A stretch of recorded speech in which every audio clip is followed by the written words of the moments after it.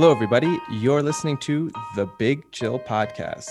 This is episode 26, the U.S. No Show.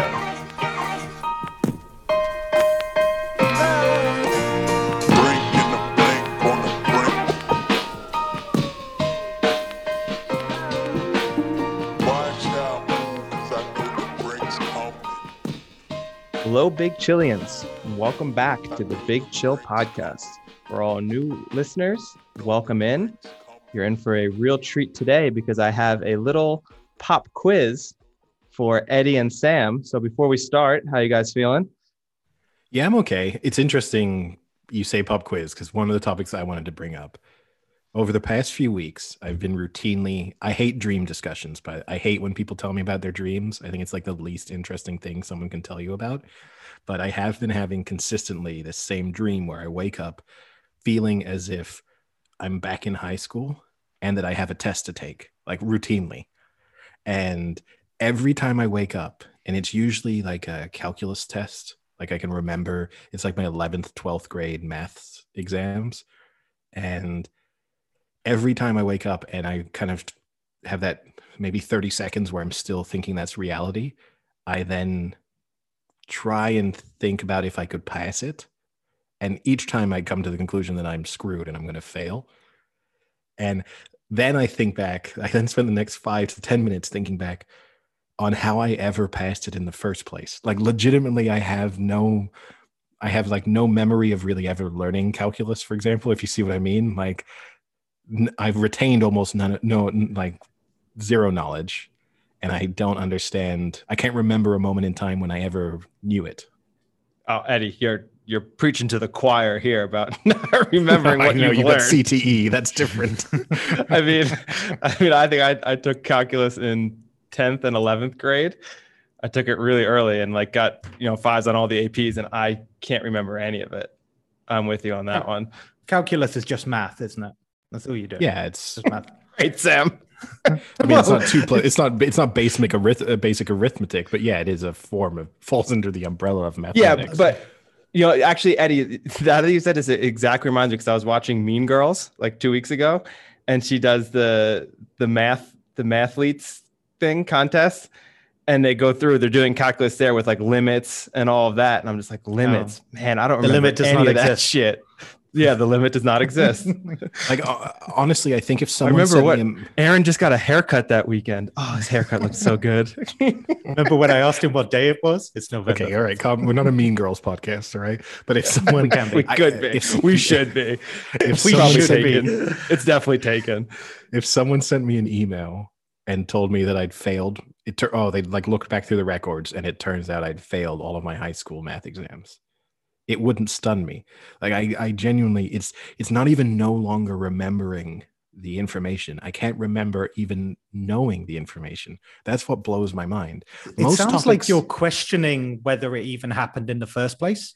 Oh, if like Elon Musk tried to convince me that this was some second reality that I had now kind of transported myself into, and like a previous version of myself had learned calculus and this version of myself hasn't, he could probably convince me on that. So who have you spoken to about this dream? Is it just us? Have you just told us and the listeners, or have you unpacked the world through the public domain? Yeah. I now understand why you don't like when people tell you about their dreams. No, I hate dream stories. Genuinely. When people tell me, hey, and I've obviously not random people, but if it's someone who I random people just stopping him. Yeah. Sometimes it would look very interesting. They public transit, advice. The shit you'll hear. But if it's someone obviously who feels like they have a relationship with me where they should tell me their dreams, I always tell them, let me tell you a few things I'm imagining right now. Like, it's just not interesting for me to tell me just like things your brain thought up. Like, it's not. But it is your subconscious. I mean, there must be something if you're constantly having this same dream. Have you considered dream catchers, Eddie? I mean, I can send you a dream catcher if you want. Yeah, you can have a dream catcher. We got a lot of them in Arizona. I'll get you a good one, not a fake one. Okay, I'll get you a legitimate. Oh, okay, yeah. As long as it's a real one. I have read a number of articles about how people are having like stranger dreams now that like during lockdown, And I guess maybe because if your brain is less stimulated at the moment, then the kind of dreams you're having are very different. So that does make sense to me. And maybe that's why I'm having dreams from a past life and not from a current one. Maybe you're just craving some math. You want to learn about no. That's definitely not true, Sam. I don't know. Maybe you're not being stimulated in the way you used to with calculus, and your brain is telling you need to go back to the basics. You need to go to the old days when you were truly stimulated. You need to just look at some triangles. No, I don't think any teacher that ever taught me math would ever say that I needed more of it. It was very clear that I had no interest and that I was just doing it because it was a requirement, and that was it. I love that idea of just like you and your teacher like agreeing at the start of the year that this is redundant. I think they always knew. I think teachers, when they were teaching me math, realized very early on that I was like going to do well enough that I was not going to hold anyone else in the class back, and that like I was going to pass and like have a decent grade. I never had horrific grades in anything, but that I was not interested enough in the subject to warrant any additional attention. That like I had basically hit the sweet spot for them where they didn't need to teach me. Like I was going to get it done, but I wasn't worthy of the additional attention to be like, maybe we can get him to another level. I was just me present there. I was going to fill it in and done. Was it your worst subject at school, Dave? Or did you have another one that was even worse, like grade-wise? No, mathematics was definitely the worst thing for me. I wasn't horrific, but like, because it required the most like I was willing to put in effort in some other subjects, but with math, it was just, I usually did the homework, and that was as far as we were going to go. I mean, you can clearly guess what my worst subjects were. Anything language based. I took 8 years of Spanish. I don't think I could even speak for one sentence with a Spanish person. That's pretty bad. Yeah, it's pretty bad for 8 years. I did 2 years of French, and that was my worst grade subject. Well, we know that. We heard you try to pronounce names during the Children Festival. Very clear that French did not roll off your tongue. No, too quick for me. Hated my teacher as well. I usually found there was a correlation between hating a teacher and then therefore hating the subject. See, I really liked my calculus teacher. I think we had a kind of love-hate relationship, but she was maybe mildly frustrated. Well, that's the interesting thing. So love of the weekend, hate in the weekday. She was also my health teacher. So, in our class, like she famous. Yeah, I don't know why. All this talk reminds me of The Nick, because I'm flowing through watching The Nick now that it's on HBO Max, and there's a lot with syphilis and everyone contracting syphilis and their nose falling off, which I still haven't looked into further as to why that happens, but I'm interested in the medical reasoning for why their nose just starts to peel off. It's really gross. I'm glad at least it intrigues you. Oh, that show really intrigues me. It's really cool. I wish part of me wishes it were more factual, like more truth-based, because then it would be really interesting to see the actual progression of science. But it's more like this one guy in the hospital is inventing several he's like an amalgam of historical characters. Yeah. But it's still cool to think about how far science has come and medicine has come in like a century. All right. So should we start the quiz? You want to do the quiz? Go for it. Yeah. Okay. Maybe it'll give me some good dreams. Yeah. Okay. I don't want to hear any more dream stories. So as usual, clickbait got me interested. There was a thing on Facebook that said, "What is the greatest opening lyric of all time?" So that got me reading through a bunch of the comments and me realizing that I could not guess 90% of these lyrics that people are putting out there. So then I did a little Google search and I found some articles that kind of say like the greatest opening lines ever. I've picked a BuzzFeed one and they are clearly not the best opening lines ever, but the quiz will be, can you name the song or the artist, either one, that the opening line is from? Is this like fastest finger, or are we alternating one for me, one for Sam? Yeah, we're not talking about sex ed anymore, Eddie. I'll make sure to pull out at the final minute. What would you prefer? Let's just try and guess them. Whoever do you gets think we're going to fastest get wins. most of them? Yeah, I've picked a bunch to start early with some easy ones to kind of warm you guys up. Alternate then, because if we're Okay. going to both get them, it saves us shouting over each other. Okay.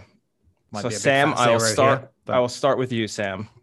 So I will try my best to read these in a monotone voice and not sing them, which is, I think, the hardest part of this pop quiz. Okay. Okay. 1. Yo, I'll tell you what I want, what I really, really want. That's Wannabe by the Spice Girls. Boom. Nailed it. That one is very difficult to just say. All right. Yeah, I mean, Eddie. you're looking Yeah, at Sam as if he's achieved something. It was the most out of character thing for you as well. You saying those words, so don't worry. All right, Eddie. Is this the real life? Is this just fantasy? Bohemian Rhapsody, Queen. Good. All right. Starting off a little easy just to get you guys a little warmed up. Thank you. All right. Sam. Oh, well, imagine as I'm pacing the pews in a church corridor and I can't help but to hear. No, I can't help but to hear an exchanging of words. Absolutely no idea. Me neither. Wow, What a the beautiful difficulty- wedding. What a beautiful wedding, said a bridesmaid to the bride. Or something like that. Well, Panic at the 30 Disco. impressively, Panic at the Disco. Panic at the- Yeah. I think that's All a right. song that was much more famous in the US than it was in the UK. Not that it wasn't big, but like, Oh, yeah, closing the All right. goddamn doors or whatever. Eddie, it's this called. one's only 3 words. So let's see. It's a little tougher. Ready? I'm ready. Let's go, girls. Oh, come on. Is it? No, I don't know. Sam? It's Shania Twain, isn't it? Yes. Man, I feel like a woman. All right. I'll save that one. All right. Sam, you're up. Ground control to Major Tom. No. I mean, that's the Bowie. title. Yeah, the difficulty spikings in this are insane. It's ridiculous. All right. I'll give Sam a tougher one. For my theme song, my leather black jeans on. Oh, no idea. I don't know. I think that's Kanye West. Don't know It the is name of the song. Kanye though. West, Black Skinhead. It was notably the theme song, I think, for UK racing 2 years ago. I swear to God, I'm almost positive it was. It's a weird collaboration. Eddie, get your motor running. Get out on the highway. Life is a highway. Nope. Sam, Let's just keep the podcast moving. Pass. would you like me to try and sing it? See if you get it better? Oh, is that like the clue? Getting Maybe you give us. sing it, like Can you give me another line? Or you don't have that? Looking for adventure is the next line. Oh, Born to Be Wild. Yeah. There we go. All right, Sam. Hey, kids, shake it loose together. The spotlight's hitting something that's been known to change the weather. I think it's wrong, but I immediately want to say Outcast. It's not Outcast. No, don't know. Ooh, it's a tough one. It's Elton John, Benny and the Jets. Almost Outcast. I'm not going to attempt to sing that one. Okay. Oh, that one's too easy. Wasn't too easy for Sam when he got Major Yeah. Tom. All right, Eddie, you want one then? No, I don't This want ain't an a easy one, song Challen. for the brokenhearted. Bon Jovi. Oh, Okay. it's my All life. right, I'll give Eddie a harder one. Load up on guns, bring your friends. Said his weekend plans, really. No idea. Sam, any guess?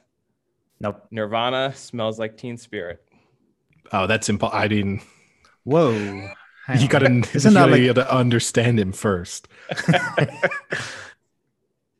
All right, Sam, got a going for you here. Guess it's true. I'm not good at a one night stand. I've got it. Oh, that's so frustrating because I can't even think. No, I can't do it. No, can't even guess. It's Sam Smith, Stay With Me. It is Sam Smith, Stay With Me. No, wouldn't guess that. All right, Eddie. It's 9:00 on a Saturday. The regular crowd. Man. Yeah. Wow. Really pulling away here. It's tough to think which ones are going to be easy. Okay, Sam, I got one for you. 1, 2, 3. My baby don't mess around because she loves me so.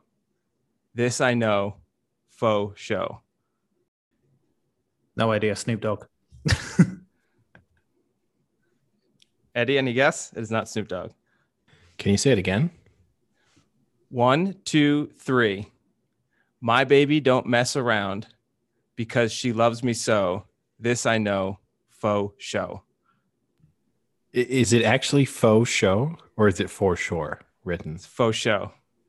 Because that's the confusing thing, right? Because it's obviously alluding to like the my baby just cares for me thing, but I don't know what that is. Sam, it is Outkast. God damn it. Yeah. Why'd you do this to me? It is Hey Ya, Outkast. All right. I got one more. Sam, you're up. You're insecure. Don't know what for. Oh, it's One Direction. Yes, Sam. Wow.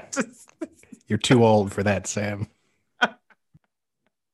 Oh, I knew you would know that. That's amazing.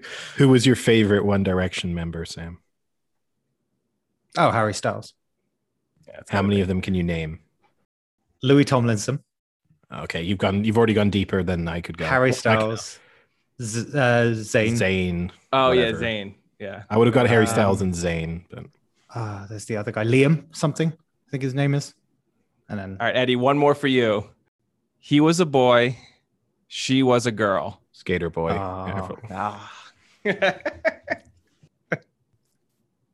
Jake's favorite genre of music, the kind of old, early noughties style. Stop saying noughties.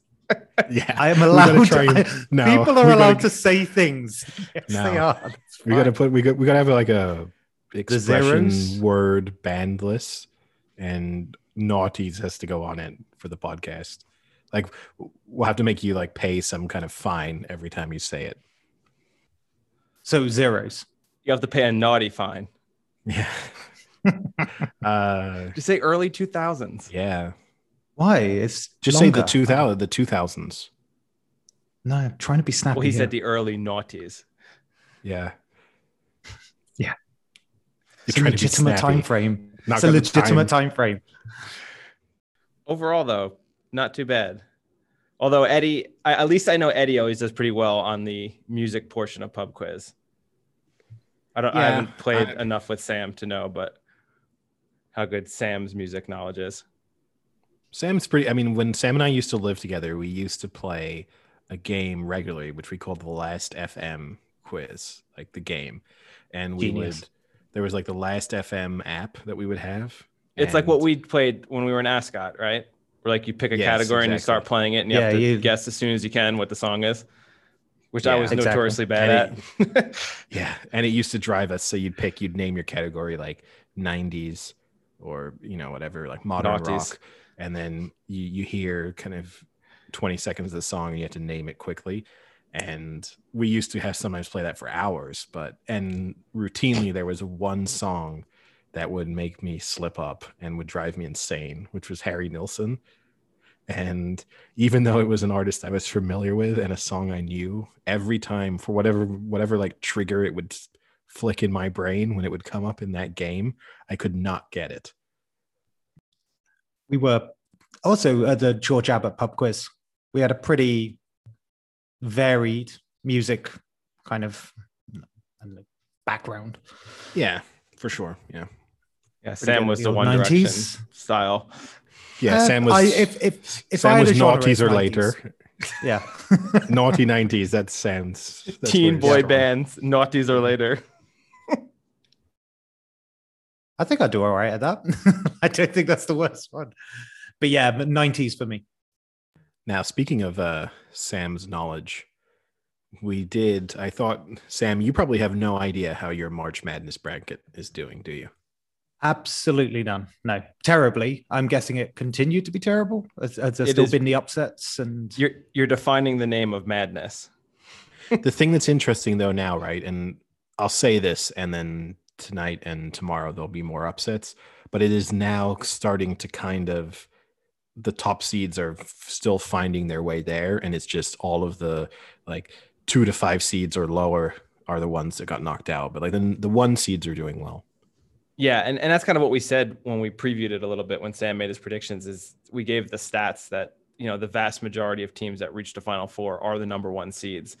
And I guess it's to be expected this year that you're not going to see as many 2, 3s, and 4s, because it's hard to judge teams when they played half the schedule, didn't play a lot of cross-conference games at all.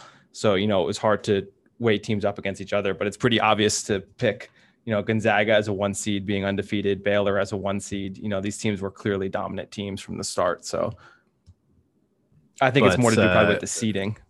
Yeah, but Sam, yeah, it's not gone tremendously well for you. You've climbed the rankings slightly since we last spoke, just because you still have Gonzaga doing well. So you're now up to tied for 10th in our contest. So you were bottom the last time. So you're kind of, you're sort of guaranteed to not finish bottom.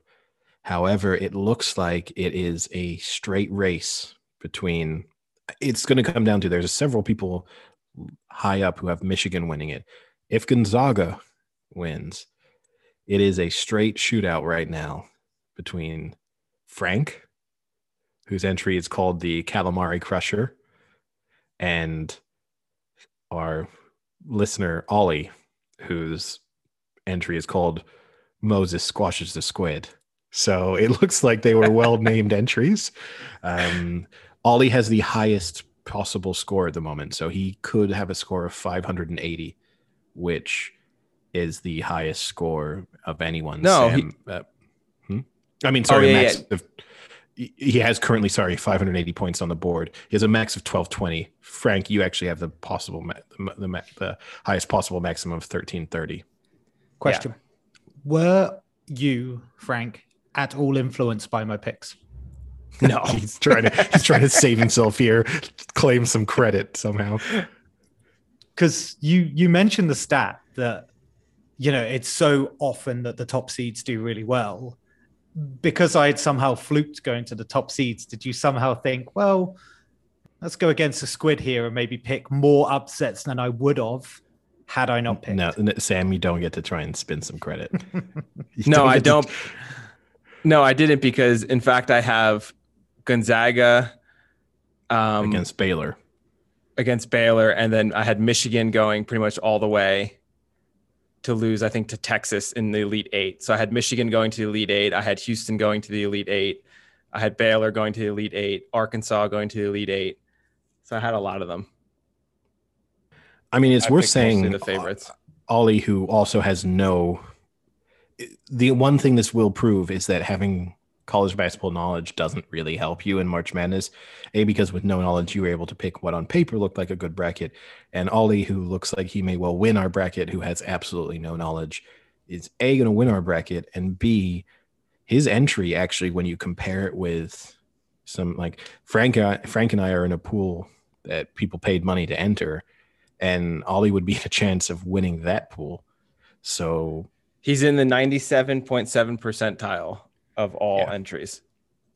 But I don't know if you saw, Eddie, but the one that Eddie and I are in, there's a person right now in the 99.8%. He was in the 100 percentile. He was like under, I think, like in the top 800 of everyone that put in, which is crazy to think about. But unfortunately for that one, I picked a different bracket. So that bracket is doing really poorly. Yeah, the killer for the guy, right, who's doing really well. He's done. Yeah. Is that, he has UConn winning it.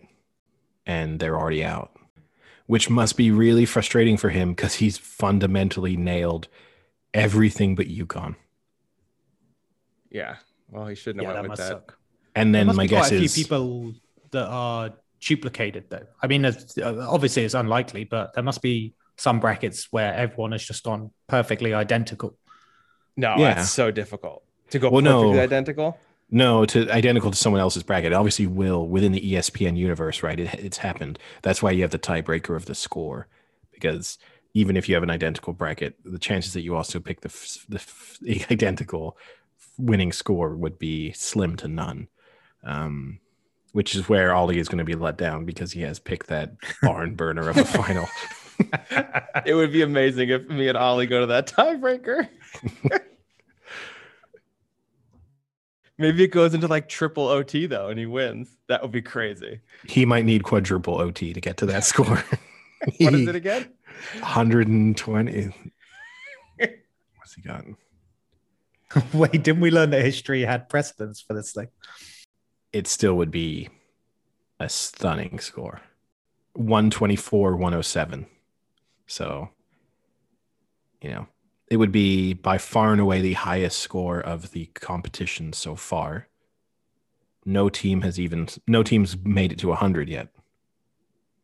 And okay, that's an ominous one then. And he's got both teams making it to 100, which I guess is more likely. You do need it to be kind of close to drive that score up.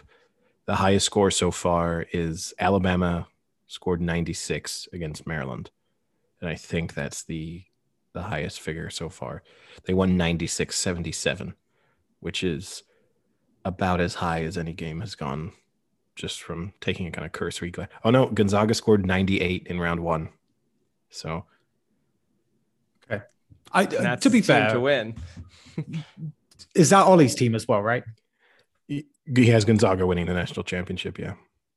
That's the only reason I'd find it impressive is that, even by fluke, we've both picked them. I actually think not a fluke. They're they're like one of the one biggest, seed. They were one of the biggest favorites going into any NCAA tournament in history. Never heard of them. You're correct. Well, you technically have. We have you on record in a podcast where I tipped them as my bet of 2021. So okay, I know never you remembered hearing them. Right, but Ollie at least will have seen the one seed next to their name. And undefeated. He may have done no research beyond that, but he at least will have seen Gonzaga won. And he may have even listened to our podcast before making his pick, in which case he may have heard us talk about the strength of Gonzaga. I will say, when I tipped them for the 2021 bet of the year, they were 9-2. They are currently just over even money. They're like 5-4 now to win this national championship. That's crazy. I mean, it's played out so nicely for them. I guess they'll be hoping that a couple of the other one seeds maybe fall, but they're getting to play a 6 seed in the Sweet 16 in the Elite 8. Sorry, so they must be pleased. And from other American sports news, I guess, had a big trade in the NFL on Friday, the kind of biggest action of the summer. Niners Nation. Niners Nation can tune back in. They thought we might have forgotten about them, but we haven't. And they made a big trade to move up to the 3rd pick in the draft. So they had a trade with the Miami Dolphins. Now, as they didn't actually take the Miami Dolphins first round pick. They took a pick that the Miami Dolphins got through a trade with the Houston Texans. And the Texans were such a good team last year that the NFL thought they would reward them with the 3rd pick in the draft. So Frank was right, all year just saying the Texans were just around the corner. The recovery was just about to happen. The NFL thought so too. So thought they would give them the 3rd pick to help them out. The Niners got the 3rd pick. In exchange, they traded their pick in the first round, which was the 12th, a 2022 first round pick, a 2022 3rd round pick, and a 2023 first round pick. So effectively 3 firsts, and a 3rd for this first, which is according to when they do that draft pick and like value analysis, they've paid slightly over the odds. The Miami Dolphins have got value out of that third pick. But obviously what it does seem to do is lay out the Niners' intention to draft a quarterback, which is on course to be the first NFL draft in history where the first 4 picks are quarterbacks. Interesting, because you're gambling quite a lot of your future to get someone in the now. And just theoretically, you know who the first 2 are going to be, right? So is there a way of actually saying which one they know? No, I don't think you do know which the first 2 are. I think you know what the first pick is going to be. After that, it's all up in the air. I think now you know. I think at this point, fundamentally, the Niners basically have what in essence is the first pick in the draft. If you see what I mean, like they are the first, they will know the 2 players that are going to be taken off the board with those first 2 picks. Like I'd be stunned if Zach Wilson doesn't go 2.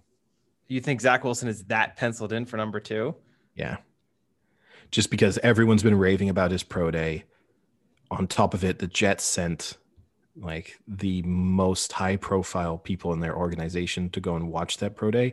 So I think as an NFL team, you're capped at having 4 attendees at a pro day. And they sent their GM, their head coach, their offensive coordinator, and I don't know who the other person was who attended, but clearly they sent all of the people to that pro day who would be making the decision. So they would have needed to see something at that pro day that they did not like. And all of the reports coming out of that pro day was that he looked spectacular.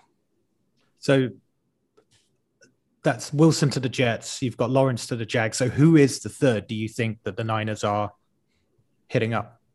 That's tough. I don't think it's worth it. Like, so reports are indicating that Trey Lance is the likely person for them to take. Or Mac Jones, right?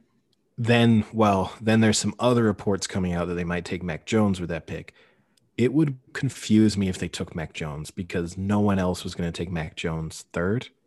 So if you really thought that Mac Jones was your guy, you could have traded to a different. Now, I guess the argument could be made, trade to the spot. So if you really think he's your guy, trade there to get him and know that you get him, and don't end up getting the 5th pick and then someone else takes Mac Jones with the 3rd pick. And then you spend the next 20 years telling a story about how you wanted to take Mac Jones, but he went sooner than you thought he would. So maybe, but I think the Mac Jones story is trying to throw people off a little bit because there's a lot of Mac Jones buzz, and it wouldn't even stun me if the Niners kind of thought like, maybe we can convince the Jets to take Mac Jones if we really talk about how amazing Mac Jones is. Yeah, I mean, I guess the move could make sense, I think, if they take Trey Lance, because Lance is someone I think who everyone agrees needs some more development. You know, he's got that classic raw, you know, when they describe him, he's a raw talent. And you have 2 years left on Jimmy G's contract. So at the very least, you can sit him the first year, his rookie year, let him learn from Garoppolo a little bit, you know, and Garoppolo's got that good pedigree of coming from the Patriots, studying under Brady. So he obviously knows what to do to be a successful NFL QB. So that would be something that would be really beneficial for him. And then maybe after that year, then you either I think Garoppolo's gone. Out. I don't know. Whoever they're drafting, risky. Why would you do that? Whoever they're drafting in this draft, if they take a quarterback, starter week 1, not necessarily week 1, but I think by week 3 or 4. But likely, if I had to bet yes or no starts week 1, I would bet starts week 1. But I've already seen, like they said, that for Jimmy G, it's like he's not costing them much right now. Like even if they cut him, it's. But they gave Jimmy G both the head coach and the GM gave Jimmy G the "he's still our guy" endorsement, which is to compare for any of our no confidence. It's the board giving you backing as a manager, and you're sacked within 24 hours. Like everyone knows how it goes. And history would tell you that in the NFL. I mean, the Cardinals did that 12 months ago with Josh Rosen. Exactly the same thing. Of course, he's our guy. And then he's gone. They also need to say he's their guy because if they want to trade him, they need his value to be as high as possible. So there's no point with Shanahan coming out and saying, like, no way Jimmy G is starting week 1 and then trying to negotiate a good deal to get as much back as possible for him. I just think this is the 5-year mark now for Lynch and Shanahan coming up. You don't have an unlimited window.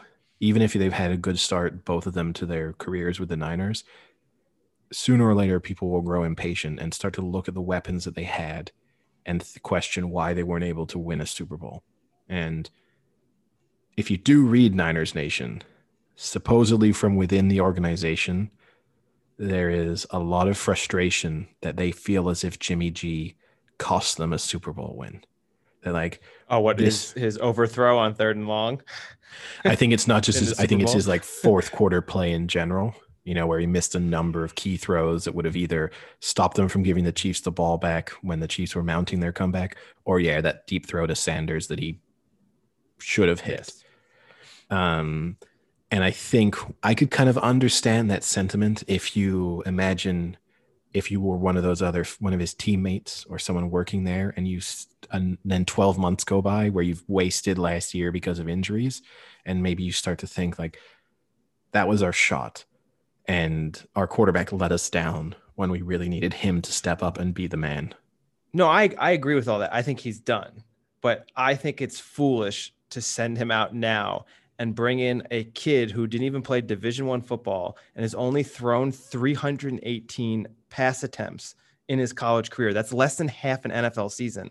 That's probably like 6 games right now, the way NFL quarterbacks throw. So you're bringing a guy that's that inexperienced and say like, hey, give it a go in the NFL, man. I think that's dumb. And I don't think Lynch would do that. I think they would progress him and let Jimmy G start this year and say like, whatever happens this year happens this year, but we're going to eventually have to move on with Lance.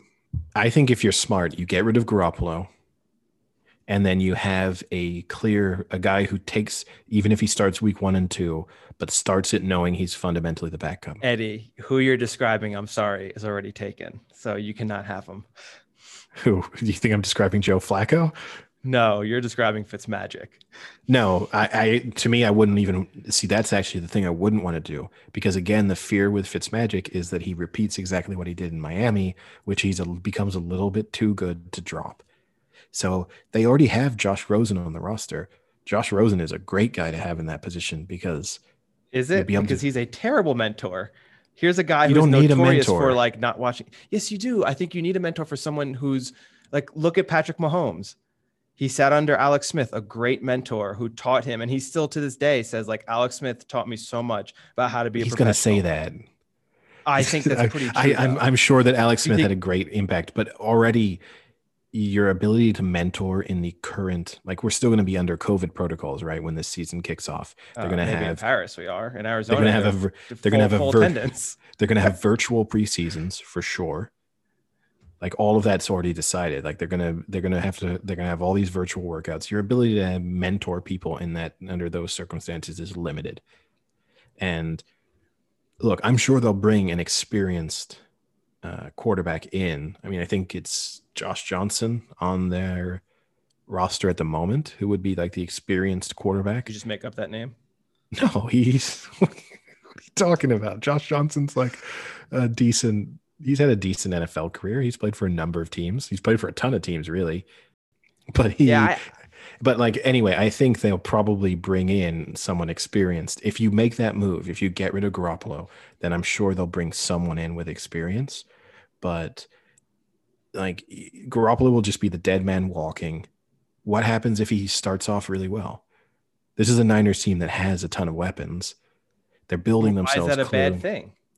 Because then if you're 5-0 and you have this rookie quarterback who you think can take you to the next level, you can, and then you drop Garoppolo and then the rookie QB comes in and loses week 1, then suddenly the pressure flips back of like, we got to bring Garoppolo back in.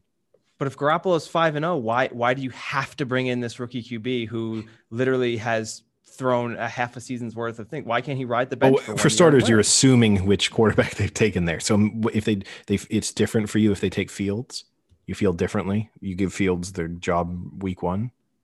I think Fields has a lot more experience with a NFL ready offense playing at Ohio State than playing in a Division II for half a season. But like I just think like even the speed aspect of it, like you're talking about a kid who's coming from Division II versus Mac Jones, who's playing week in and week out against a majority of players that are going to be on the NFL field. How many NFL players has Trey Lance played against? Like, I don't think it's a bad thing to have him sit for a full year. I mean, there's a lot of good quarterbacks that have done that. And there's a lot of good quarterbacks that haven't.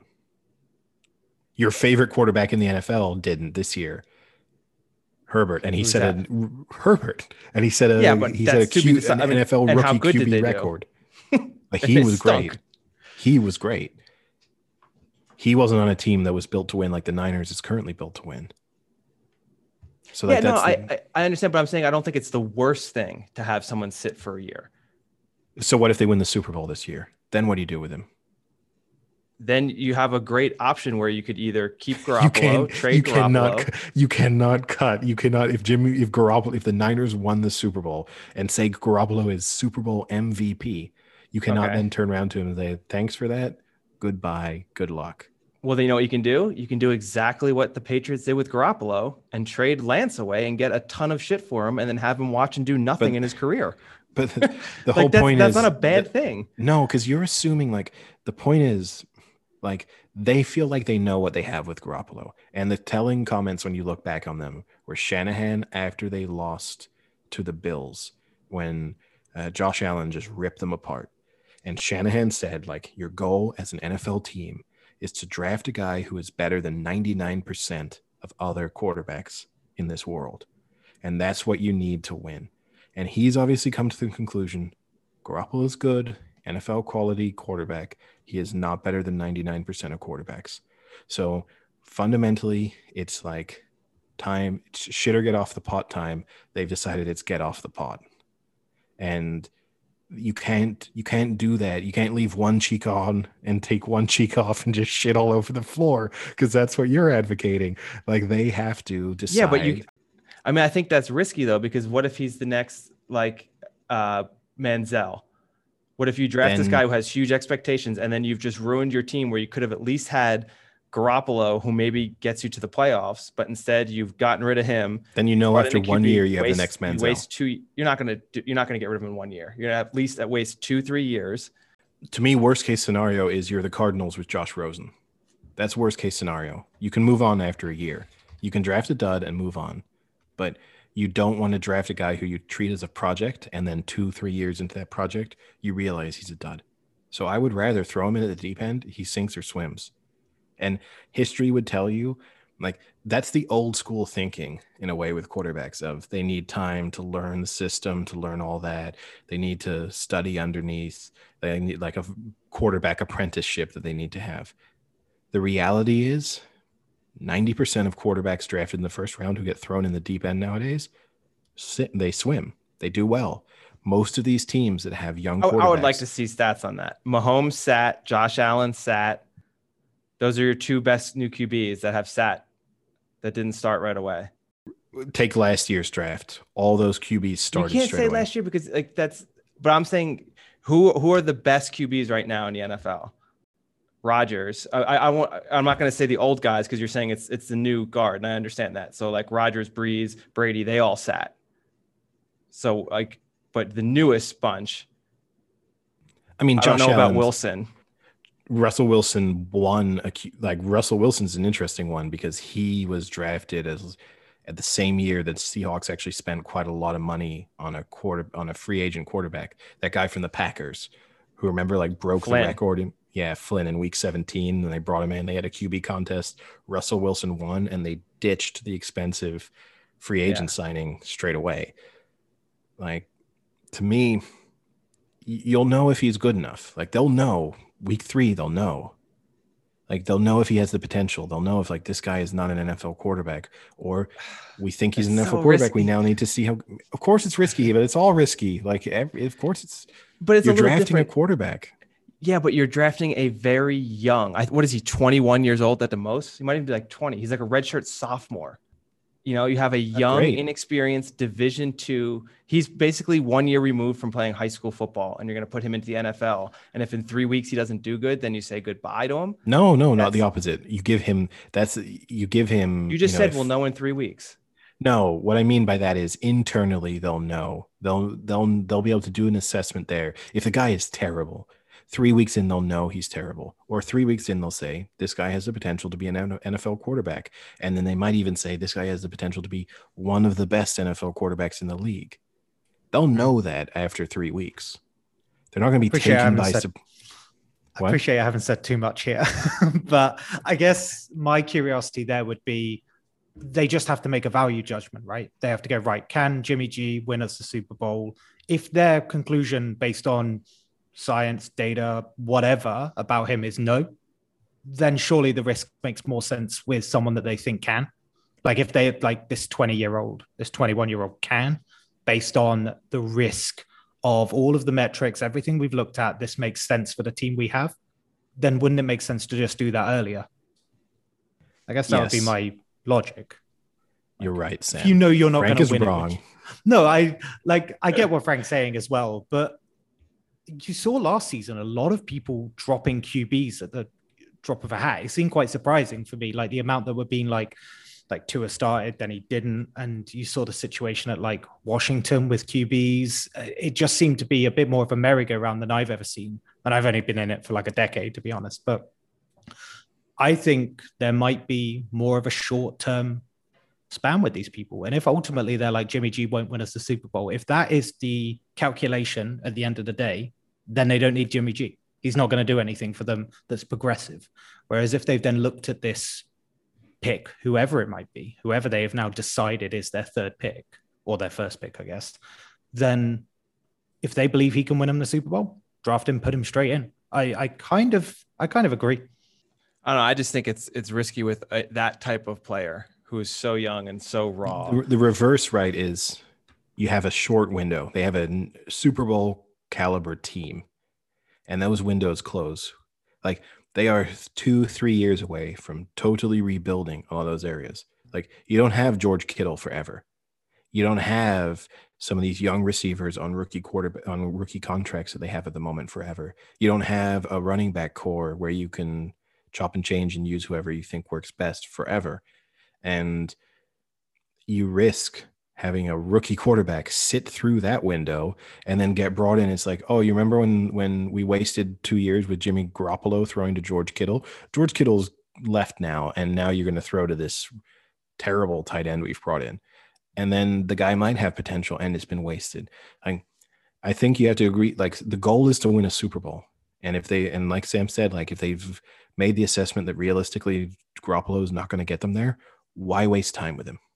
I mean, I think the reason why you waste time with him is he could be put in too early and not do well to start, get injured, get down mentally, and then never recover from it. Maybe, but that's the job. That touches on a whole other set of areas where the team has to be managing things correctly to help someone with their confidence and their mental preparation and to make sure that there's no other risks associated with playing. Obviously, don't throw him out there if you think he's not ready. But if they make the assessment in week 1, he's ready, then play him. There's no reason not to. If you've made the assessment that he's ready. It's not like Kyle Shanahan's never worked with NFL quarterbacks before. He'll know if he's ready. You're right, but I think if they dump Jimmy G, it's going to be before week 1. Oh, yeah, for sure. But they might bring in another backup who can, like I said, you might bring in another guy who you say, look, you're going to start for 2 or 3 weeks. And you do that knowing that person, A, they know what their job is, which is to start for 2 or 3 weeks and then maybe mentor. And B, you avoid any QB controversy. You don't have the risk of Jimmy G took us to a Super Bowl and now he's won the first 3 weeks and we're going to drop him. You know, people will start making those arguments. I just never thought I'd see the day where you were defending Jimmy G. A huge Jimmy G fan. For the last 3 years, I've listened to you predict how Jimmy G would be out of the league within 3 years. And now you're suddenly defending him keeping his place because he might help the Niners win. Well, I mean, you're also giving up on a guy who, before 2 pretty bad injuries, was going to be the next great QB. He was supposedly so good that Tom Brady forced him out of the Patriots organization. And now you're just giving up on that guy who Tom Brady thought could have been better than him. I don't think Tom Brady thought he could be better than him. I think Tom Brady thought he could take his job. I don't think that's the same thing. He knew how much Belichick liked Jimmy Garoppolo. And that's the other story here, which is the Patriots might be a landing destination for Jimmy Garoppolo if they do trade him, because whilst they gave whatever it is, $16 million to Cam Newton, which is pretty big, especially by Patriot standards, it's not so big that you couldn't have him as a backup on $16 million, because there are backup quarterbacks earning that amount of money. So that could be where he ends up. The other part of this story, right, is that you also, not to like this is picking on you, but you also spent last year saying how Tua shouldn't have the job and isn't ready. This is clearly a vote of confidence from the Dolphins in Tua, because there was the possibility that they were going to draft another quarterback with the high pick. This seemingly is saying it's Tua's job for at least this year. Yeah, no, I don't disagree with that. My stance on Tua wasn't that he shouldn't eventually be a starter.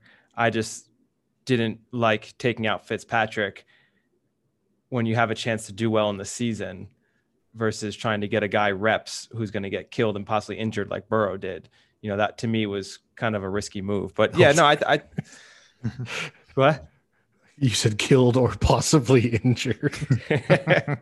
I think Burrow did both. And the other story that's part of this is just the haul of picks that the Dolphins have ended up getting in exchange fundamentally for the Laramie Tunsil trade that they had with the Texans. So now the total package, if you factor in this trade and then also the trade they then made subsequently with the Eagles to move back from 12 to 6, they've ended up in exchange for Tunsil getting a 2020 first round pick, which ended up being the number 26 overall, the 2021 first round pick, which is the number 12 overall, which they then flipped for the number 6 overall, a 2021 second round pick, which is the number 36 overall, a 2022 first round pick, a 2022 third round pick, and a 2023 first round pick for, Laramie Tunsil is a good player. He's, I think, had 2 Pro Bowls since leaving the Dolphins. So it's not like he's been disappointing for the Texans, but still to have got that much in return for a position that you wouldn't normally associate with that kind of draft haul. Like, I mean, in the end, they got for Tunsil what you would expect someone to get for a quarterback. Like, they would get less, the Texans would get less trading Deshaun Watson than the Dolphins have got for Laramie Tunsil. And that's with or without the Deshaun Watson controversy. Is that the case now? That's definitely the case now.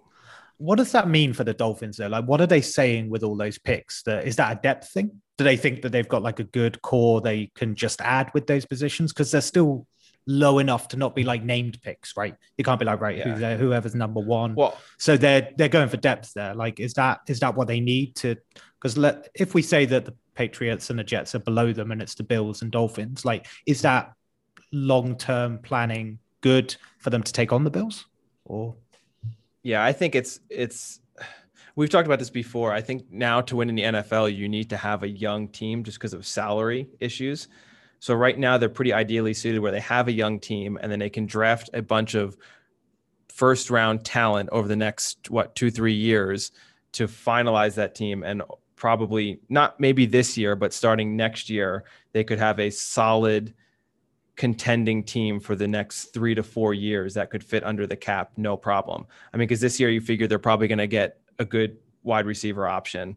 That's kind of what they've always been shooting for, which 6 is like the perfect position because you don't have, no one's going to take it before 6. So you can pretty much get your choice receiver this year, and then next year maybe get like a really good lineman to block who you don't have to pay Nate Solder like crazy stupid prices for one who sucks that's out there now. But yeah, I think they could be set up well if they draft well and then kind of just fill in the loose ends in their depth chart. And that's that. And the big if there obviously though is if Tua progresses. Yeah. They also had to keep in mind that Flores is from, the Bill Belichick umbrella. Belichick's a big proponent of trading down for more picks. He hasn't drafted particularly well over the last decade, really, but I do think it's part of the mindset that there's an element of randomness to the NFL draft. There's so many unknowns that you are better off just kind of buying more lottery tickets. So if okay, Trevor Lawrence looks like he's a guaranteed real deal. But after that, all those other quarterbacks, for example, become a little bit of an unknown.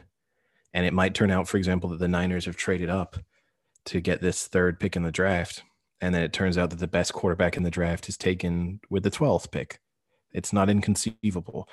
And so if you're recognizing the randomness of the draft, it's sensible to just have as many picks as you can and that hope that one of them works out. And as long as one of them works out, then the move made sense. This could still be one of those things where 5-6 years from now, all these picks that looked great on paper, people look back and say, well, in the end, you drafted no one who's like stuck on your NFL roster. So it was all pointless. Like that is possible too. But if they get one superstar out of that move, it's made sense. Yeah. Cause I mean, optimally you want to get someone, like Justin Jefferson, who was a top 5 receiver last year, but is getting paid 1/10 of the price of everyone else around him, because that way you can fill in your roster with the other money that you save.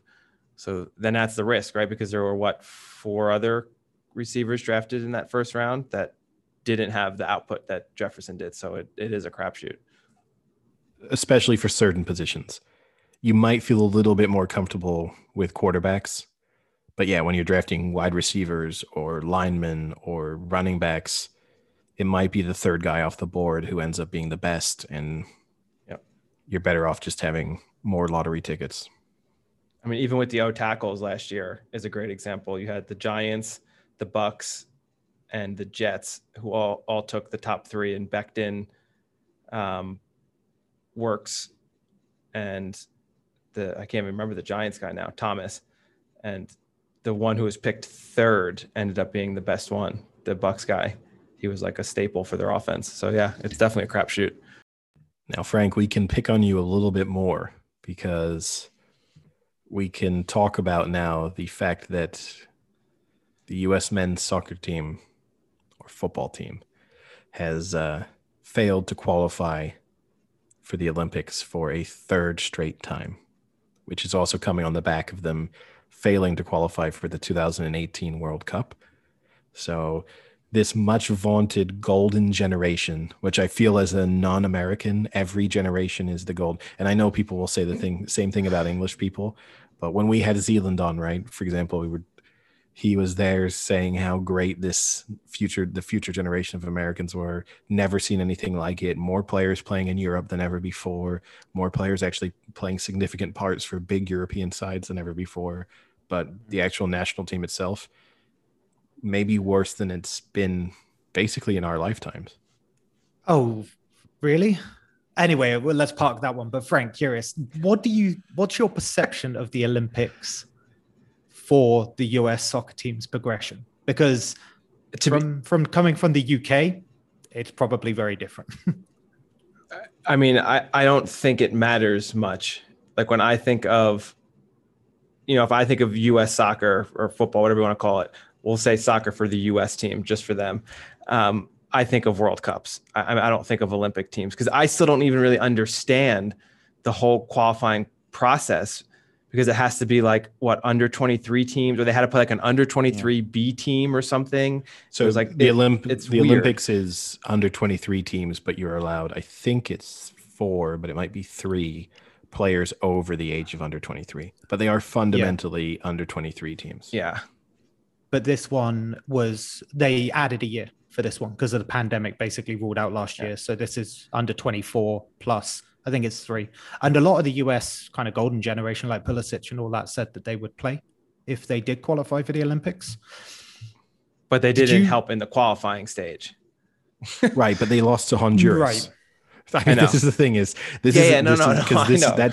I know you're not saying, but like oftentimes people say, well, we didn't have our superstars. Is that, well, Honduras don't have any superstars. Like it's not as if the US lost to Germany and so missed out, and they were missing all the big names. They lost to Honduras. Like there should be no reason the USA under 18 team should have a chance of beating the under 23 team of Honduras realistically. See, the only thing that bothered me for that is I agree with what you're saying. And I agree with the superstars who are locked up with their teams in Europe can't come over. Some of the ones that did piss me off is there were, I think, 2 pretty notable players that play in the MLS, and the MLS teams wouldn't allow them to go play this game. I just don't understand that for the life of me. When you're a country that's being ridiculed for having bad soccer, you have a chance to put your country on that center stage, and you refuse to let your player go play for that team that maybe they miss one match of an MLS season. That to me is stupid. Do you think there was like an arrogance to it? Like we don't need to let them go because chances are they'll beat Honduras. No, I think it's just greedy. I'll defend the MLS there a little bit, which is they've been playing, they've gone through multiple lockdowns and confinements and playing in bubbles. And maybe if you're an MLS team, you would have thought, are we going to send this person away to play in an under 23 international match? Someone in that camp tests positive, and then suddenly what should be 5 days away from the team turns into 2 weeks, potentially even something more serious. Even just him suffering from a regular injury when you have had to go through such an unusual season, which, as you said, it's just to qualify for the Olympics. And I'll also agree with you. I don't care about Olympic soccer at all. Don't even watch it when the Olympics is on. So pointless.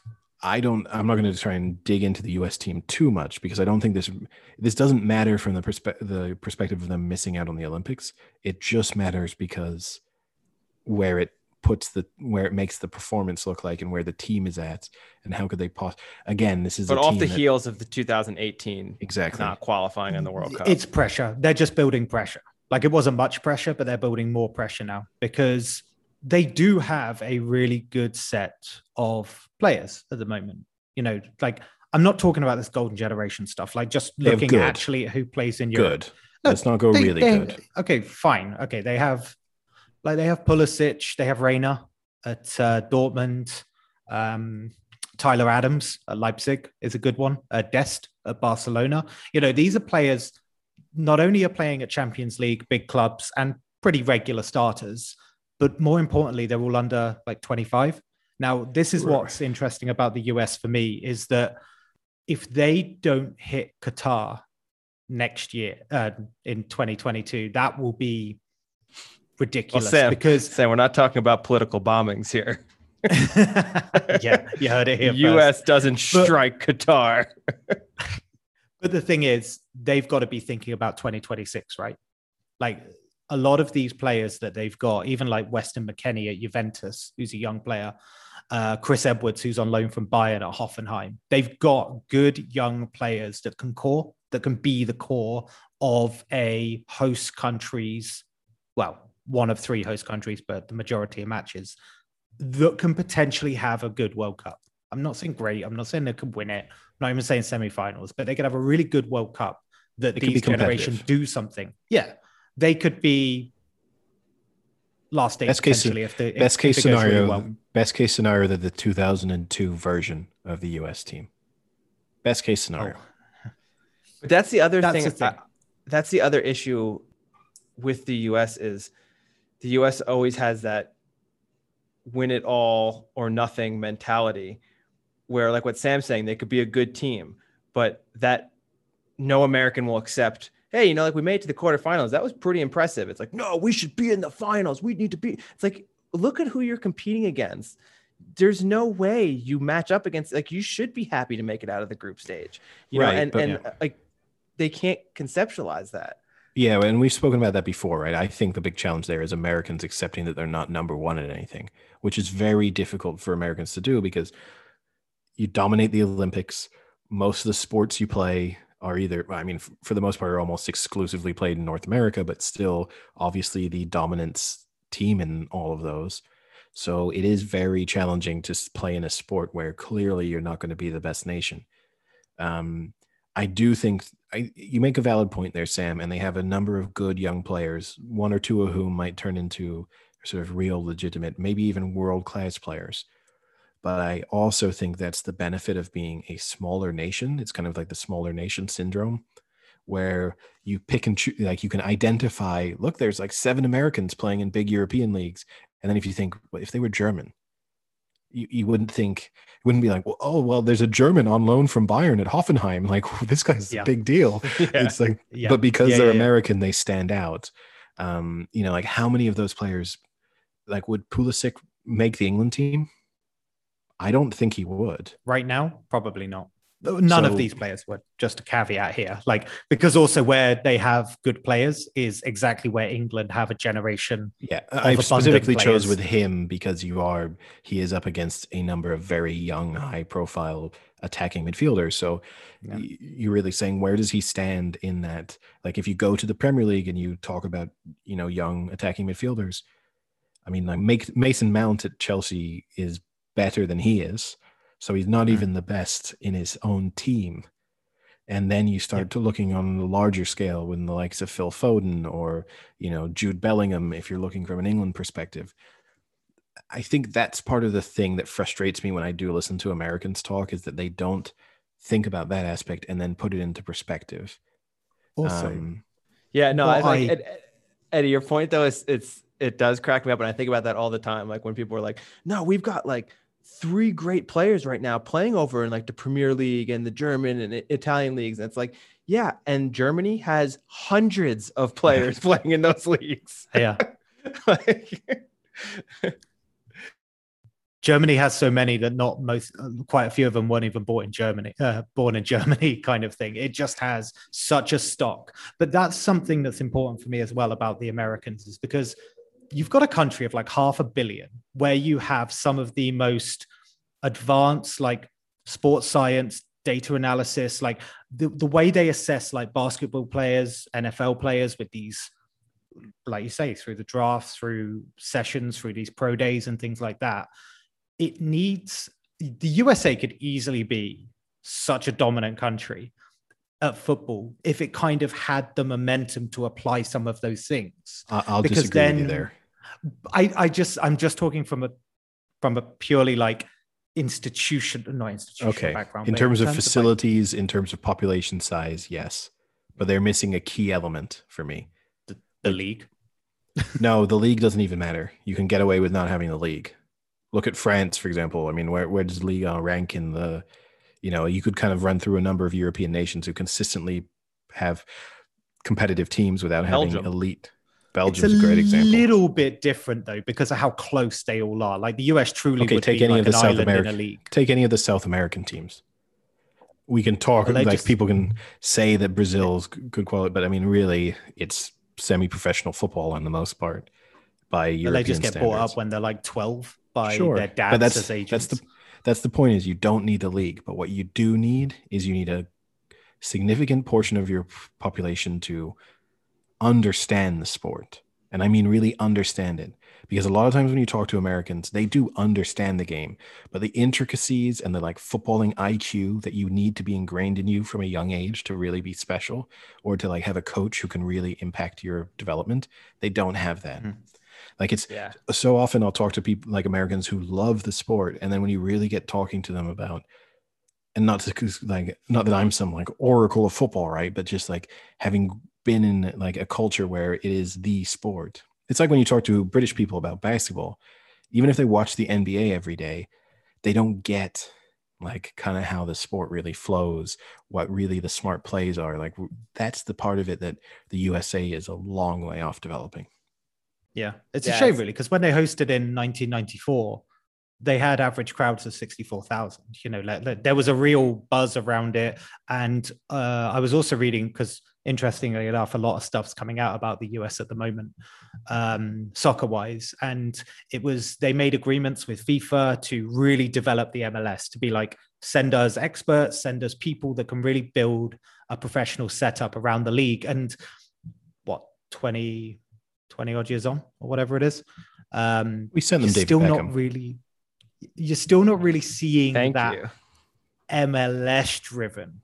You're still feeling the need for everyone to like move abroad as well, which again, that's another reality they have to accept. Because that's the other thing you hear people talk about, like one day we want the MLS to be the place players go. We want it to rival. That's never going to happen because it'll be the flashy place to go. It'll be the one with a lot of money.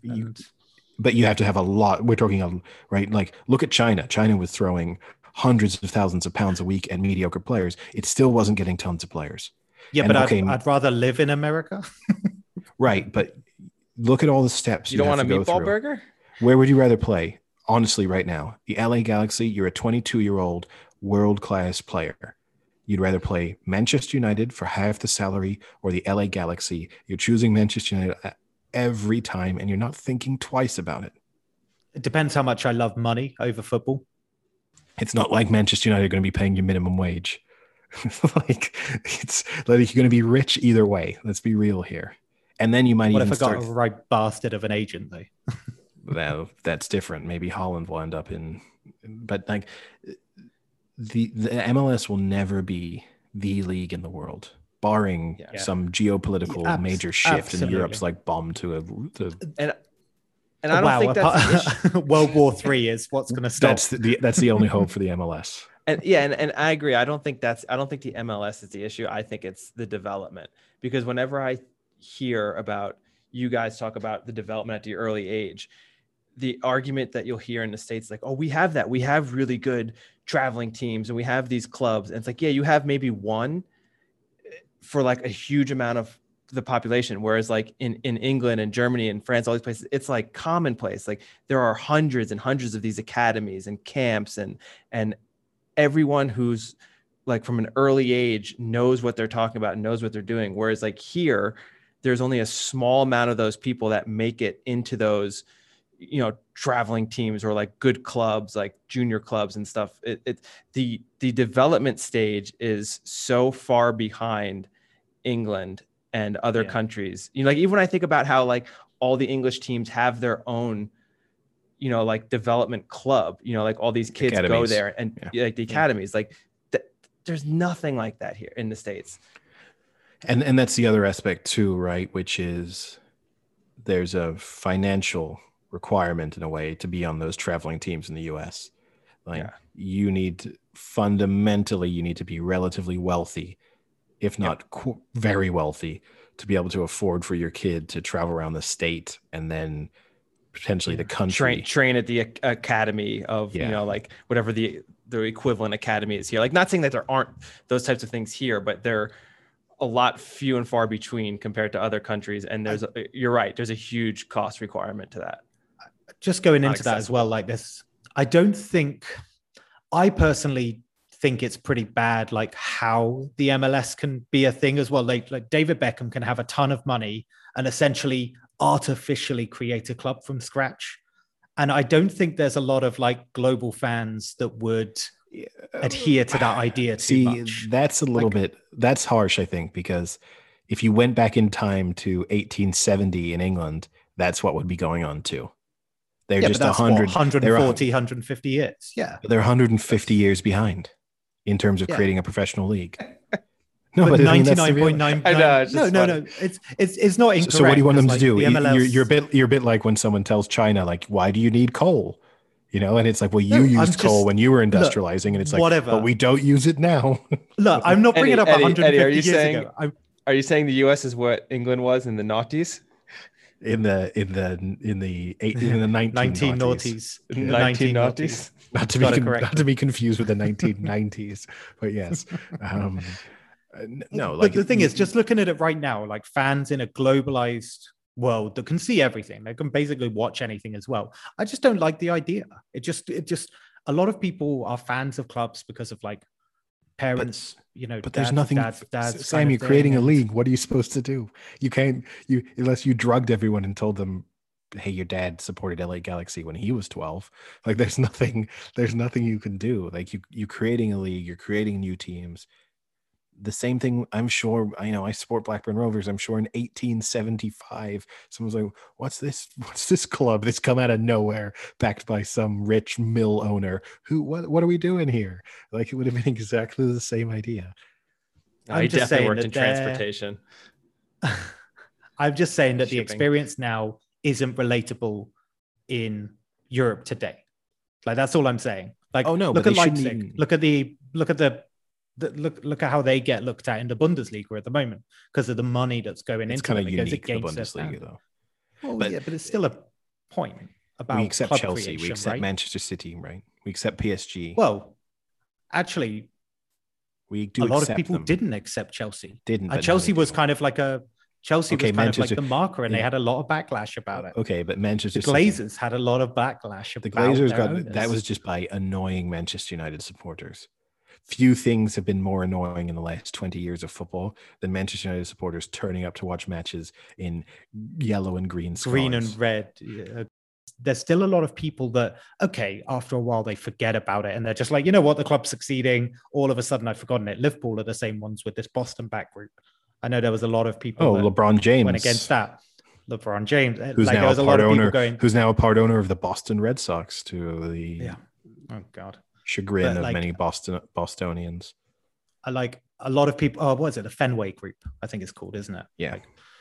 Now no one cares because now they've got the money and they've won the league. Like a lot of Arsenal fans criticize Kroenke because he's not bringing in what Arsenal fans think the club needs. And then there's a lot of German ownership where, what is it? Almost every club, it has to be 50% fan owned or something like that. No, every club does.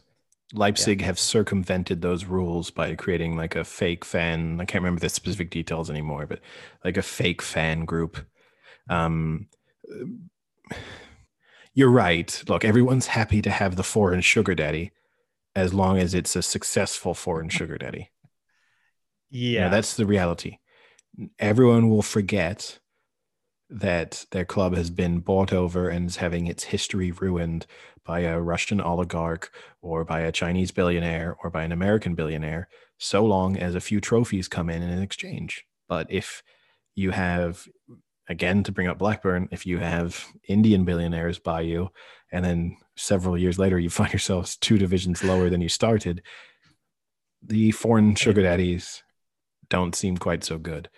And hey, look, it doesn't work all the time, does it? Look at British sugar daddies like Mike Ashley. Like, it doesn't work. Sure. No. I wasn't trying to be xenophobic by naming foreigners, but obviously, if someone seems local and their story is, I've local boy or girl made good, and now I've bought the club that I've always supported. I think there you could tolerate failure because you would think, oh well, they did it for the right reasons. Whereas if it's a foreigner with no attachment to the club who buys them, you could think the only reason they're doing this is as a plaything and to hopefully have us be successful as a result. That's different. Like if Jack Walker had failed with Blackburn Rovers, I think people would have still admired, in a sense, the idea of a supporter becoming wealthy and then trying to take a club to the next level. You would have always imagined good intentions behind it. It's different when it's, an American. If, Jeff Bezos buys Tottenham tomorrow, he'll have to prove that he cares about Tottenham. Whereas by turning up like once or twice and then never turning up again. Yeah, by putting putting Harry Kane in a next day delivery box to Real Madrid. It sounds very different, doesn't it? The Amazon Arena. Like it sounds like you're going to do some sort of like, it kind of works. But yeah, exactly. I'm trying to think of like the Leicester example. Wasn't it like the Thai prime minister of the time? Like, well, then you can with Leicester, you can secure your legacy by just dying in a helicopter crash. Yeah, if anything, that's one way. If anything, the Leicester owner and Kobe Bryant have taught us is that if you're worried about what your legacy will be in the future, just make sure to get into a malfunctioning helicopter, and you will go down in the history books as the greatest person of all time. You will go down twice. I never knew this. Just the Amazon Arena clicked for me because I'd heard it last week. Did you know that there's on the Amazon headquarters campus, there's these spheres. It's part of like the headquarters. It's like these full like there's like their workplaces, and they call them. Their nickname is the Bezos Balls. And it's a legitimate nickname. Like that's what people call them. Like, where do you work? I work in Bezos Balls. He kind of seems like he has a sense of humor when you see him. An awful man. But there's 3. But it looks like there's 2 because it's like 2 and then one in the middle. But the one in the middle, you can't really tell. So it legitimately looks like Jeff Bezos' balls. I mean, here's also the other thing. When you're the richest man on earth, I doubt you really care if there's a building that's been nicknamed after your testicles. Yeah. The fact that you have a building is like, it's probably impressive for most people. And to be the most richest person in the world after a divorce where you've given half away is still really impressive. It's right next to the Space Needle. No, I was kidding. Okay. No, that would be awesome, wouldn't it? Now that would be funny. He should buy the Space Needle and then move it there. His balls over there. No, because it's like downtown Seattle. You should move the Space Needle. Yeah, a lot of people are going to be displaced. No, this is in Seattle too. No, I know, but not in doubt. Like the Space Needle is like right downtown now. Like, so to move the balls to next to the Space Needle, you would have to buy a tremendous amount of downtown. Not that he couldn't do it, but you'd have to displace a number of people, kind of ruin lives and industries just so you could laugh at it and go, look, that looks like my dick and balls. The Bezos bellend. I'm actually surprised that Amazon haven't done something like that. Like they are a club. They are 0.7 miles away from each other. So they are relatively close. They're just sagging a little bit. Yeah. Happens over time. Sagging downtown. I guess the other, maybe to wrap things up to a degree, the only other thing of note that we should really mention is that the Six Nations also, wrapped up on last Friday with France hosting Scotland in the final match, which had been delayed because of France's positive COVID tests. France went into it needing to beat Scotland by 21 points or more in order to win the Six Nations. They ended up losing on the sort of final moments of the match, with Scotland scoring a try to win it. No, I didn't see this, but did Scotland send their full team? Because there was the concern, right, that the teams weren't going to let them off. They did. Yeah, they did. No. And another red card. So another sending off in the Six Nations became a little bit of a theme, which ended up, it looked at the time as if it would seal France's victory and maybe even give them a chance because they had 10 minutes to try and score. I think they were winning by 3 at the time. So if they could have scored 3 tries in those 10 minutes, they would have been able to win the Six Nations. They promptly had a player sin binned. So effectively level playing field for the final 10 minutes. And kind of nothing happened up until then, the very end, when France could have just kicked the ball into touch to end it. And instead, for some reason, the French player decided that he was going to try and score 18 points in less time, in a single go would have been what would have been required. And instead, Scotland, he ended up giving away a penalty, and then Scotland scored shortly thereafter. So kind of weird end. I guess Scotland can feel, I've got Scottish friends who are claiming that they should have won the Six Nations. I feel like France were the best team. France played the most rugby. I know that sounds stupid, but France definitely played the more adventurous rugby. Yeah. And England finished 5th. It was their worst Six Nations ever. It was the first time since I think 1978, I think, that they'd lost to all of the other home nations, I believe, something like that. It's the second time they finished 5th under Eddie Jones. So pressure is mounting on him as to whether or not he'll stay in charge until the next World Cup. But weird Six Nations. Be interesting to see what happens. Yeah. Weird Six Nations defined by red cards, I think.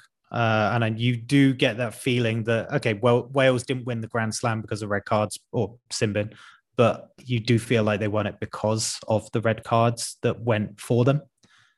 Whereas you feel like a lot of teams suffered because of the red cards in the same match, like the Irish suffered because of it. Just a kind of overall review, I guess. But yeah, it's felt like a very strange one. But good news to our listeners, if you're not a rugby fan, that's probably rugby done for several months. I guess unlikely that we maybe give some coverage to the Heineken Cup or something over the next few weeks, but in reality, probably won't be until the next Six Nations that we really talk about rugby. Yeah. Probably it for cricket as well. We'll have Jake back on. Yeah. We'll pull him out of his cage.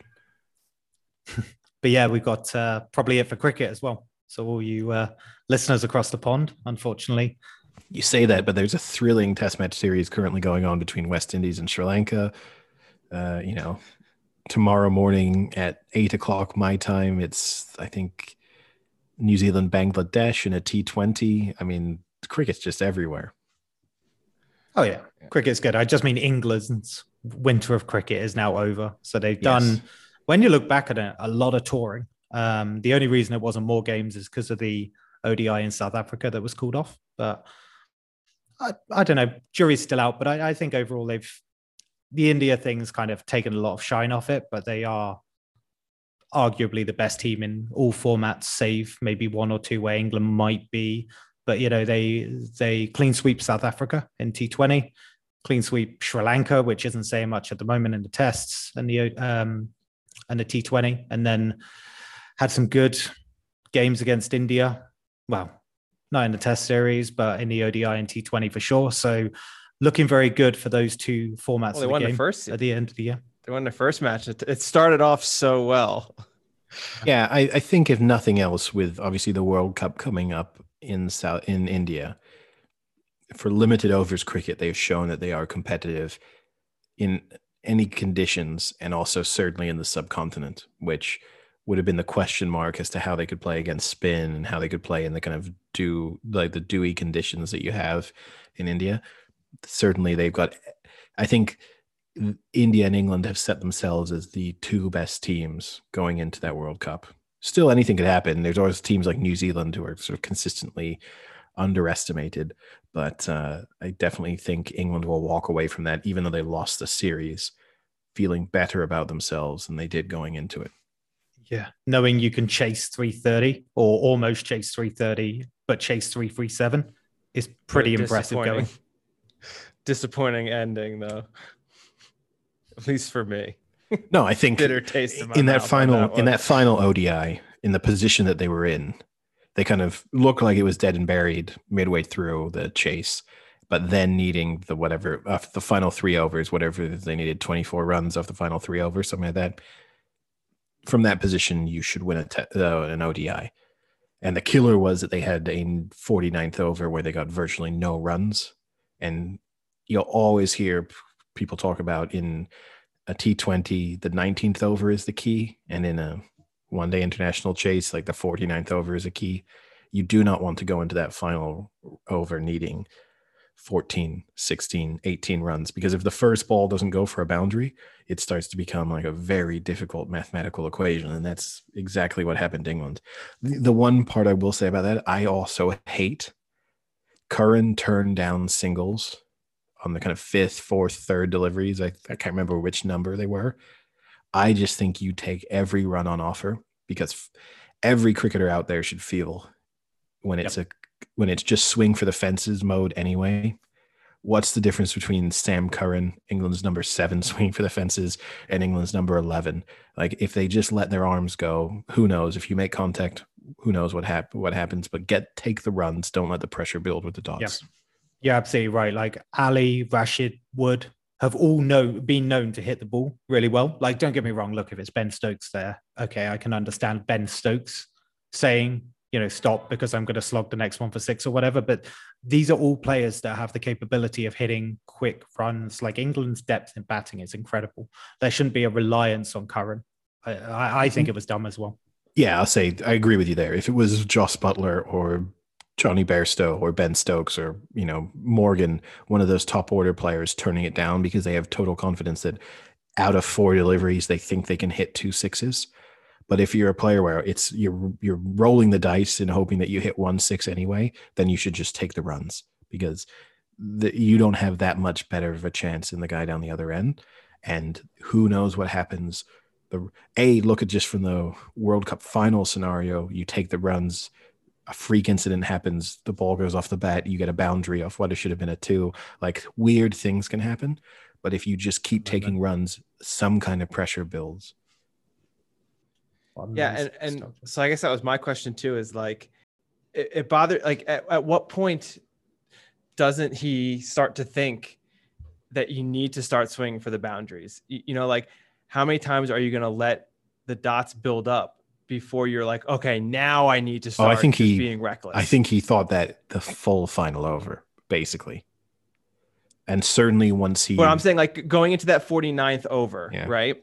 He took a lot of balls. Like, at what point, like, he was still that confident that, like, oh, I can just hit 2 or 3, like, at what point do you start to think, like, maybe I need to be a little reckless here and try and get one boundary in early in this 49th over instead of waiting 14 runs into the last over. The killer was that they were down to 8. They were 8 wickets down, right? So in his mind, what he's also thinking is, like, if you lose a wicket in that 49th over, it becomes a very like, you kind of want the wicket, which they ended up losing in the 49th, but you want that wicket just so that someone can swing for the fences and something bad can happen.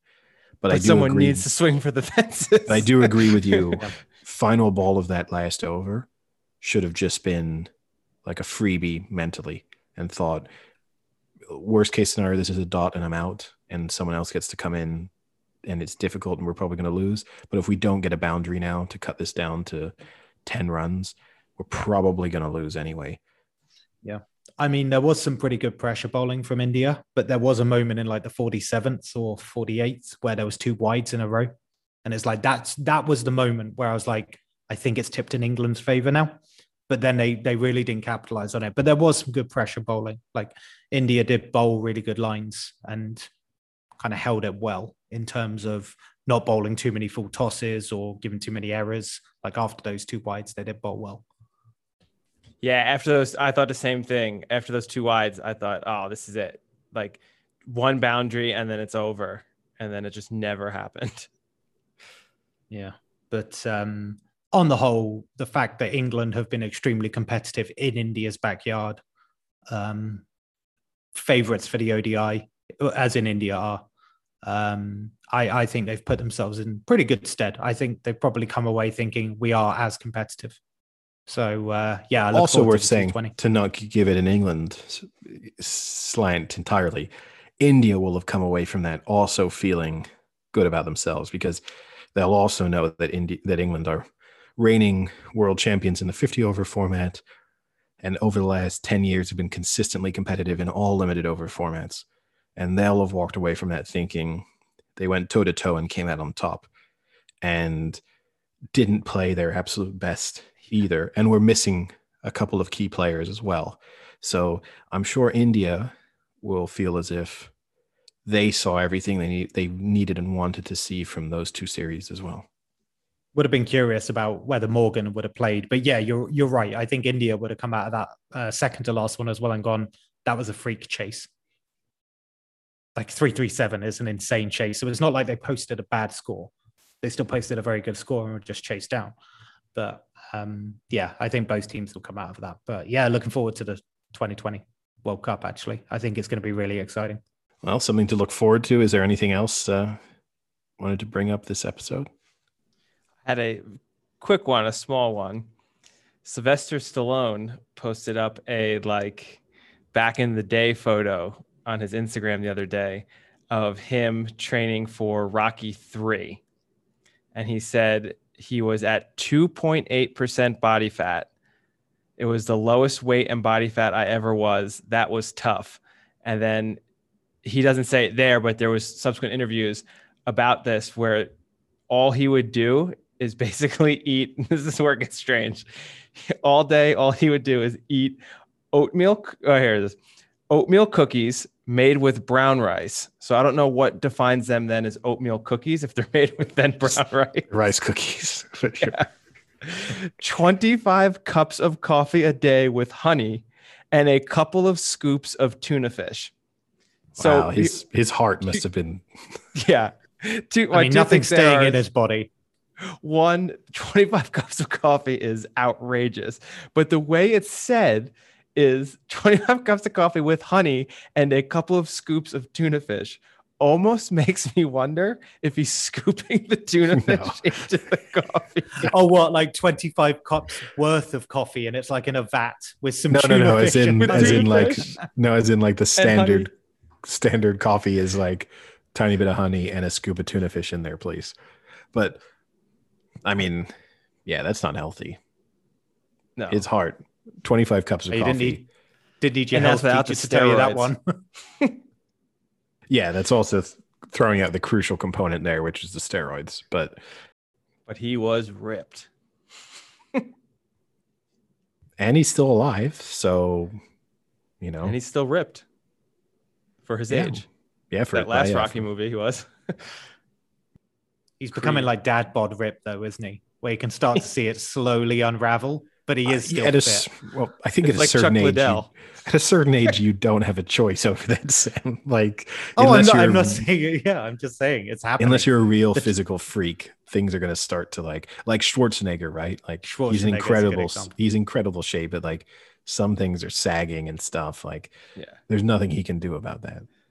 Yeah, a couple of clothes pegs underneath and prop it all up, or like a sports bra. I'm surprised we didn't get on to what is Sylvester Stallone's best movie rant. It's hard to choose. Expendables. It's the Expendables. I think it's one of the. Now, are you a Stallone fan? No. So you're not. You think the Expendables is better than Rocky? Oh no, I mean sarcastic. No. Okay. I'd probably even say something like Rambo was a bit of fun when it first came out. Rambo 1 or Rambo 2? Common misconception. What about which one? Is 1 and What's 2? the misconception? What's the misconception? Is that First Blood is the sequel? Because that's the better one. Is First Blood supposedly? That's the higher ranked one usually, and that's the sequel. Or no, sorry. First Blood's the first one. Now I'm confused. See? Brilliant. Wow. So it's a really common misconception. So common that when it's in front of you, you're still surprised. No, because now it's. I'm pretty sure First Blood is the first one, but Rambo is the second one, and everyone says Rambo, but they really mean First Blood. I'm gonna go with that. That's what I'm going with. We'll take your word for it. So, what's the best one you think? I'm not a huge Stallone fan, so I don't think there's a lot of great movies to choose from in his list of appearances, but I would take Rocky 1 just because it's a kind of iconic movie. It is in a genre of kind of sporting movies, as we discussed. It's one of the best out there. I think you'd have to throw Rocky into some sort of discussion for best movie of the 20th century. I'm not putting it in, like I'm not picking it, but certainly would make short lists. So to me, it's clearly Rocky, but once you start getting down to his 6th, 7th, 8th best movie, I think that's a pretty sad looking list. According to Rotten Tomatoes, Creed is his number 1 movie. I was going to say, is it something like that? Rocky's number 2. And number 3 is Ants, the animated movie. Wow. Where was Judge Dredd? Hold, please. 37th with a 20%. I think that's a little harsh, but it's more of a cult film than a good film. Yeah, it's actually the critics' consensus, Sam. You could be a critic for Rotten Tomatoes. It wants to be both a legitimate violent action flick and a parody of one, but director fails to find the necessary balance to make it work. I wrote that. All right. Well, no more sport from me, unless you guys have got something else to add. Stallone's regiment, Schwarzenegger's regiment. No, Schwarzenegger would take an entire podcast. I'm not going into that now. No, I don't got anything, because now all I'm thinking about is Chris Pratt in Parks and Rec when he acts out the new Rambo scene. It's hysterical. when they don't have the TV. All right. Well, with that, I guess I'll talk to you boys later. See ya.